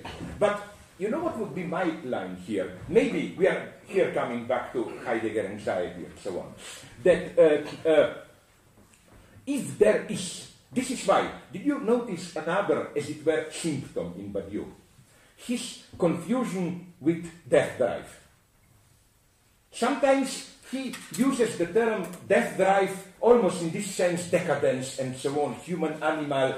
His almost violent denial, his reaction of what Heidegger calls Sein zum Tode, being towards death. This is part of his aversion to the motive of finitude. His violent reduction of Heideggerian being towards death to just animal fear of dying and so on. He has sometimes this simple, even opposition, either that all this Heideggerian topic of death as the ultimate limit defines us as human animals. When you are called by an event, you enter immortality, infinity, and so on and so on. First, I don't quite think this works as a reading of Heidegger, but it doesn't matter. What I want to say is the following thing. My attack, my difference with Badiou, my critique of Badiou would have been exactly the opposite one. If there is a lesson from psychoanalysis, then it is that the problem is not we are all human animals, and if we want to remain materialists, we should somehow deduce event from being. No? Otherwise we are idealists, dualists. No, my thesis is that there is no human animal. What do you mean by this? Not that everything is event, but that there is a third domain, anxiety, which is constitutive of being human. And that what he calls, okay, I'll put it in this way. You know the Freudian theory of death drive. Death drive is this original, how should I call it? It's very simple what I will say. Not that, of course, there is a human animal, in the sense that at some level we function following the pleasure principle and so on and so on. But that's not what defines us as human beings. What defines us is, as Freud put it, beyond the pleasure principle. Some crazy dislocation, something goes wrong, which opens up the gap of anxiety. And here, precisely following Heidegger, I would say every world, in the sense of this narrow domain where we can thrive as stupid human animals, is already a reaction, a defense against anxiety. So you have animals. To pass from animals to human animals, you have to have that gap, which is the same gap that you remember when I was talking about how, for Hegel and Kant, you have that neither culture nor nature. That would have been drive, anxiety, and so on.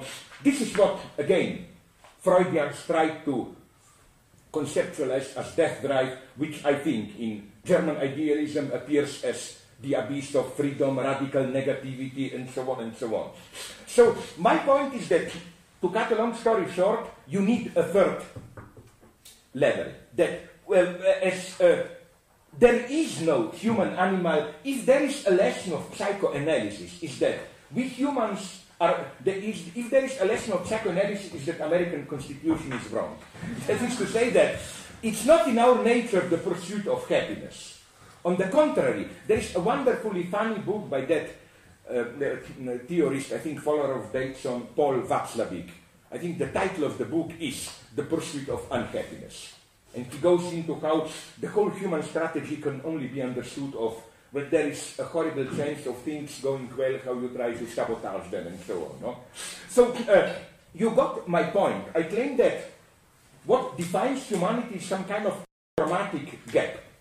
Freudian name is death drive. And then what Badiou calls human animal is already an attempt to impose some order on it, a kind of a secondary stabilization, how should I put it. And this is how I think you can also somehow mediate being an event, being in the sense of simple human animal, that an event is possible in a materialist way precisely because being is never fully being. Because being in the sense of ordinary human-animal existence already, here I'm a Heideggerian if you want, behind every being in the sense of ordinary, living in a world, human-animal, happily, pleasure principle, anxiety already lurks. That excess of anxiety can be overturned into an event, into the enthusiasm of the event. That would be, now I put it in extremely simplified terms, no? But again, this is always my problem with Badiou. Not this metaphysical one, is there an event up there, no? But is it what he thinks is here? How should I put it? No? Because can I quote you something which you should like, where I see this, how should I call it? I hope I will find the fragment. I must have it here. My God, this wonderful moment of weakness where Badiou, just a second, please give me a second. Is it here or there? Where, no. Oh my God. No, don't get it here. No, the point is, okay, please, I will try, be patient, I will try somehow to reproduce it the best that I... Yeah, I'll let the Shall we stupid have a break. break? Sorry? No, stupid, shitty break. A stupid shitty break so that I can get together my stupid shitty thoughts. Okay, yeah. That's a good idea. Okay, let's do a break. Okay.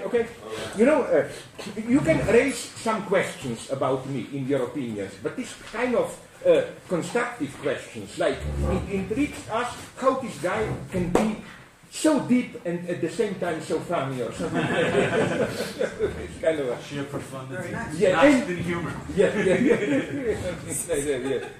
No, I find this so disgusting. That's why I hate being a professor. This idea that I don't like to judge others, but I don't like others to judge me, And also, can you really...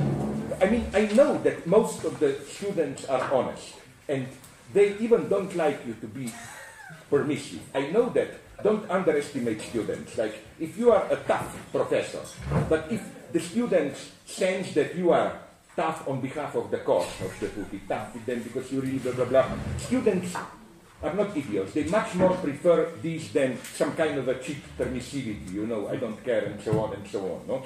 But on the other hand, don't you think that in every generation there are 2, 3 of them who want to take some kind of revenge and so on, no? Yeah. For example, my worst experience was that once they tried to do me, I gave some religious example for what would be a true Christianity at the talk. And I said that, you know how in one type of quoting literature in the United States, but this is called not Chicago Manual, the other one, you have in the main text just the year and the page, like Hegel 2001, page 85, no? And then you have bibliography at the end. APA. Yes, and I said, wouldn't it be nice to treat Christ in this way? Like, let's say B, C, D. You have like Benjamin, Illuminations, New York 72, at the end in bibliography, no? And then you have Christ, Jesus, speeches, Jerusalem 33, edited by Mark, and then the Derrida grammatology, and then, to do this obscenity, to have it in the text, like when you talk about evil and sin. As to this, compare also some interesting remarks in Christ 33, especially chapter 5 and so on. And then a guy denounced me for making fun of religion, whatever, and I did something totally crazy which worked. I attacked the guy as anti-Christian. I said that he doesn't get it, and I'm sincerely convinced that that's the whole point of Jesus Christ. He was crucified as, he was fully human, one of us. It's strictly a pagan falsification which started in that Orthodox Church, Constantinople, to paint Christ as a divinity. I mean, if you read the Bible, you know what kind of a divinity was Christ. A kind of a mocking, clownish divinity who entered the city riding a monkey or whatever. No, sorry, donkey, whatever. No. So, what? And even, do you know that another problem I have? Do you agree with me? I always get into a problem with a certain joke that I use in my, how is it called, Plague of Fantasies, which I consider one, and also this happened in Stanford. I was attacked. Even the lecture was interrupted, but I exploded in fury back, and it worked. You must know the joke. It's a standard Yugoslav. We are the nastiest joke about. Maybe you know it. I'm sorry if I repeat it myself. A guy sits at a bar and drinks whiskey, and then on the bar, a monkey comes by and washes his testicle in the whiskey glass and yeah. And then the guy, surprised, what's going on? The monkey comes again, washes his testicles, goes off, and then the guy asks the barman, do you know why is the monkey washing his balls in my whiskey? He said, I don't know, ask the gypsy band which is playing, no? And he calls the gypsy band leader, hi, do you know why? And the gypsy band says, of course I do, and starts to sing a song. Oh, why is a monkey washing? No, the catch is that the gypsy reads this as the title of a song, like, do you know the song and the title? Why? And I was attacked for speciesism. Making fun of animals. I told them, are you crazy? I mean, the stupid victim is the white male. I cannot imagine a more politically correct joke. The monkey is the big winner here, no? He washes his balls, you can't do anything. The gypsy guy tries the only, can you imagine, which is why I hate this, that's what I don't like in Santa Cruz, one of the capitals of political correctness. They have these jokes, I was told, where they try to make abstract jokes to be sure that you don't offend anyone. You know, like, what happens when a triangle meets a circle? Fuck it, what do I care what happens? I mean, somebody must be hurt, really, and so on. No, I hate this so much. But here, I'm quite serious now. My obsession is there is, admitted, a lot of my great story of hypocrisy of political correctness, charity, or I mentioned this in one of my books. It happened in 91-92 when the war was going on in ex-Yugoslavia, and I participated. This was Berkeley, a Hitchcock conference, and I gave a paper on Hitchcock. And then some idiot attacked me. How, while your country is in flames, how can you talk about such frivolous thing as Hitchcock? And then, of course, I exploded like, I cannot, you can. That's racism. I should behave. I'm only allowed your precious academic space if I play this victim from Balkan. Ooh, horrible nationalists, we suffer. While you can. I said, why don't we exchange? You write a report on Balkan War, leave Hitchcock to me. No, it's quite breathtaking how. Okay, but let's return to where we were. We were at Badiou, this idea of anxiety and so on. The interesting thing is, and then we end with Badiou, I tend to agree with Badiou's follower, and here Badiou is really lucky, although I don't always agree with them. Badiou has two main, how should I put it, Anglo-Saxon deputies in this Jacobinic dictatorship sense. You nominate a deputy to run your affairs in this canton, in that part of the world. In United States, Bruno Bostels, in UK, Peter Holwart. And Bostels, now translated, you buy it. This is, I think, the best book still by Badiou, Theory of Subject. And Bostels' notion, and I tend to agree with it, is that the true radical breakthrough is there, and that both big books, which come later, Being an Event, Logics of the World, are really almost attempts to contain, how do you put it, these measurement problems in quantum physics, to renormalize the I know that book is a little bit inconsistent and so on, but it has the freshness of this radical breakthrough.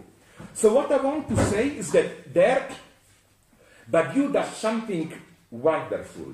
He proposes, and only now he's slowly returning to it. There he already has this link between anxiety and event.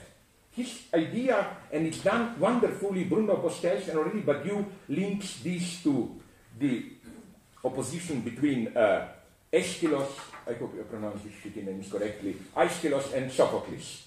Usually psychoanalysts like Sophocles, you know, the great one, Antigone, we all love that Oedipus myth. But for Badiou introduces 4 notions. Terror, anxiety, courage, justice. And for him, for Badiou, Sophocles is the poet, writer of terror, anxiety. Antigone, terror, anxiety, death, this kind of a tragic pessimism. While Aeschylus is the one of courage, justice. You also do have anxiety, like in Oresteia, you know, who is called the young Greek, who killed his father. Which? My God, I always forget. Agamemnon? No, who killed him? The son, the name. Orestes. Sorry? Orestes, my God, Oresteia. I'm slightly stupid. Yes, Orestes. You know, you have terror, anxiety, but then it's overcome with courage, and then at the end, a new justice. I here suggested a correction to Badiou, which this time I can say, at least he claims to me, I don't know what he will tell to you behind my back, he accepted that justice sticks out here.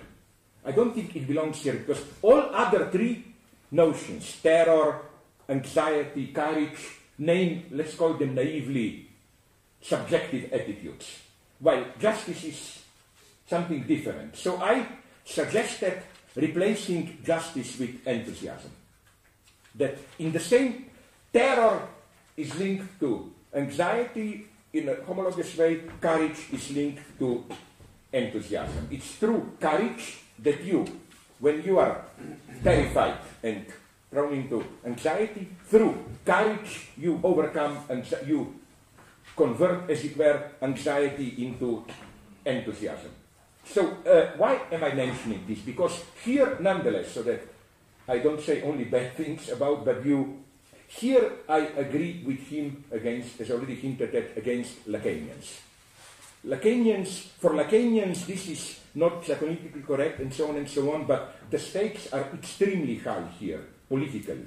Because what unfortunately predominates among the Lacanians is this kind of a psychoanalytic, how should I call it naively, sometimes almost cynical pessimism. The idea is that the ultimate confrontation with the real, the ultimate truth is the traversing the fantasy, you know, this kind of a tragic, as if looking sun into the eye, and then it's a single, first it's an experience which cannot be protracted. The idea of Lacan is that, you know, it's like Antigone. You enter some prohibited domain, you cannot stay there.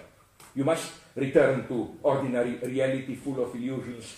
And B, Lacan unfortunately insists on this one, this ultimate, let's call it naively, authentic subjective experience of traversing the fantasy is singular, individual, in the sense that for Lacanians, although it looks sometimes more ambiguous, but basically, ultimately, nonetheless, collectivity as such is collective action is the domain of illusions.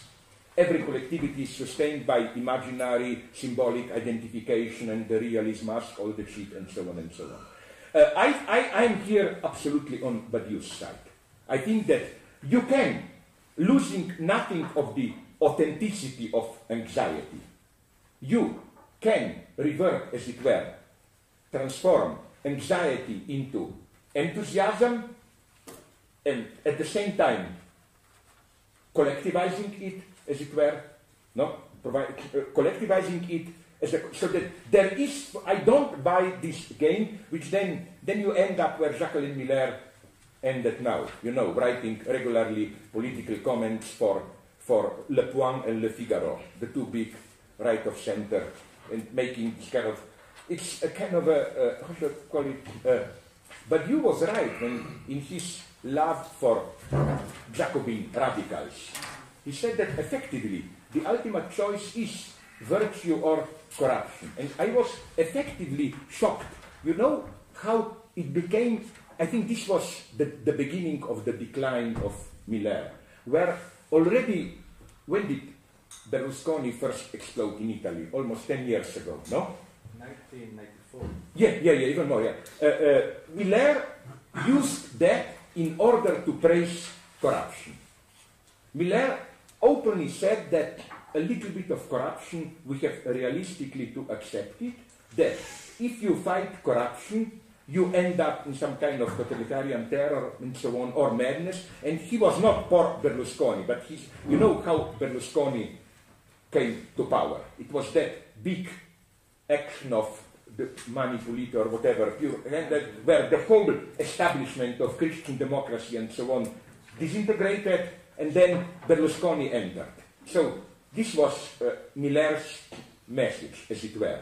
We should be realist, a little bit of corruption, extra, and he was always fascinated by this. It's incredible to what extent, for example, he visited Slovenia already under communism. When I was young, we invited him in 79, 80, and when we told him, you see, we shouldn't go here, this is just for high party functionaries, but we can squeeze you in. Oh, he was kind of, always kind of a, he's so fascinated by this small, and he thinks he's saying something very deep. He considers this a wisdom, that a certain amount of corruption, you have to accept it to make things running, and so on and so on.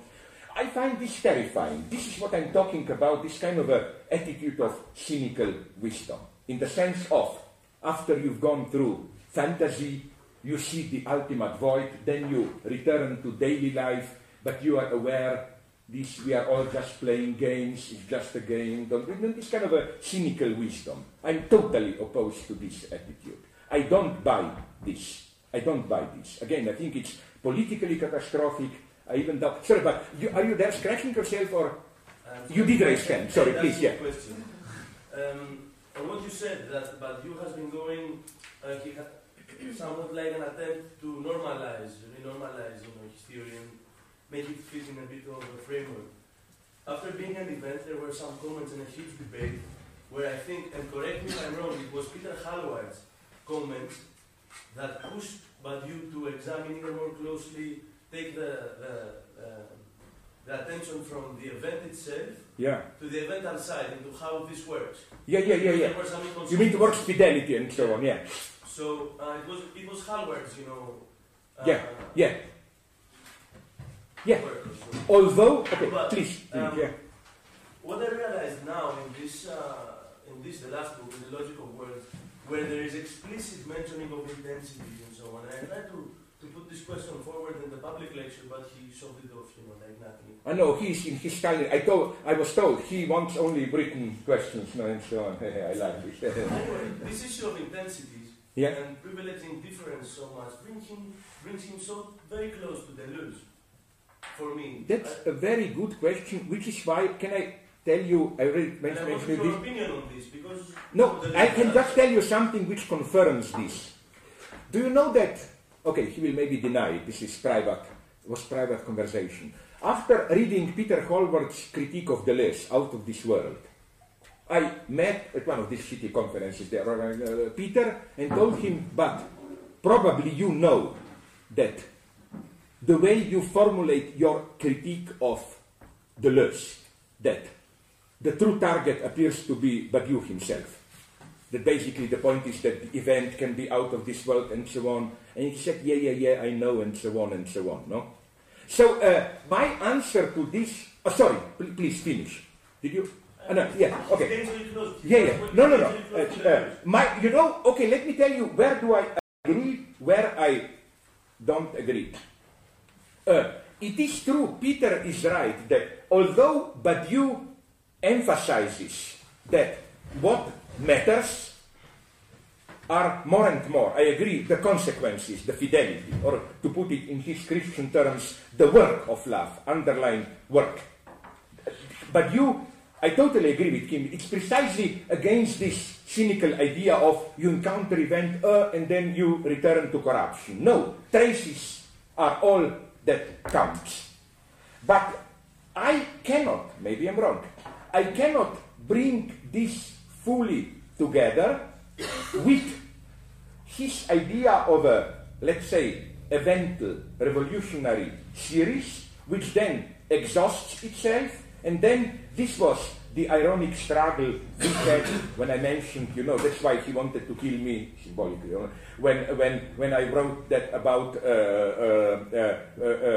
Deng Xiaoping capitalism as the consequence of cultural revolution. He sees a gap here. He totally rejects this idea that when the way things go on, it's somehow the truth of. I agree with him here, but nonetheless, for me, for example, ask him how does he date the events. For him, the event of October Revolution, when does it end? In 1917. For him, the moment they took power, they started to play the state party game, it's over, and so on and so on. And he refuses to draw, he simply thinks the event was exhausted. And then you cannot play any game of, is the event itself responsible for the shit that followed, and so on and so on. Here, I would be more on the Hallward side. I would have said, as I always repeat it, for me, the single most interesting, tragic, but productive moment of Soviet Union was the early 20s. After the Civil War was over, they confronted this problem of, how should I put it, reconstructing the everyday life. They had beautiful, very naive problems, like people marry, they die, they have holidays. How can we reconstruct all these, how should I put it, rituals which are holding daily life together without simply relying on the old rituals? They really tried to reconstruct from sexual manners to I don't know what. This was for me the crucial test. How does an event inscribes itself, its traces into the order of being? And so there they failed. So in this sense, I am up to a point on Peter Hallward's side that, but here now we are coming to the big problem that I was looking for a quote. Okay, fuck the quote. I will reproduce it more or less. At some point, I think, I'm not sure, but I think it's in the logic of the worlds. But you naively confront this question, the big question, which is ultimately, ontologically, how do being and event relate to each other? Incidentally, I have another, maybe I already told it to you, I'm sorry if I repeat myself, misunderstanding with Badiou. I totally accept his triple ontology from logics of the world, but with two provisos. First, and he violently disagrees with me here, I think there is no world outside language. I think that what he describes as world, no wonder that he all the time had to use the very terms refer to signifying mechanisms, like, the point, le point, which is simply his name for what Lacan calls master signifier. The one mark which decides yes or no or whatever. Or the entire symptomal structure. When he talks about this non-existent of a world as its symptomal point and so on. And the reversal of, as he puts it, the reversal of non-existent into the most intense existence. I think this only works in a symbolic system. I think you don't have symptoms, you don't have points in nature. Now, I agree with him in his trust against the philosophy of language. I agree that truth is not historically language specific. It's not, this symbolic historicism whose ultimate expression maybe is Heidegger, that the ultimate abyss that we can confront is that of Ereignis in the sense of the, how should I put it, subjectless, anonymous game of different worlds being destined to us. We experience being like this, the stupid ancient Greeks experience it like that, or whatever. No? Isn't there a Greek guy here? Yeah. You were, yeah. You know where would you agree with me? This was really offensive, but my Greek friends embraced me when I was in Athens. I did everything wrong there. First, they took me to a restaurant. I hate it because it was expensive. I prefer cheap, popular restaurants down from Acropolis. And we talked about politics, and they told me how, we are in deep crisis in Greece. And then I did some nasty remark. I pointed Acropolis and said, look, that beautiful building, even that is falling apart. You really must be in crisis if you cannot, and so on. But then I did something really nasty. You know this big debate Melina Mercouri tried, that you try to get back from, especially England and Britain, all those caryatids parts of Parthenon.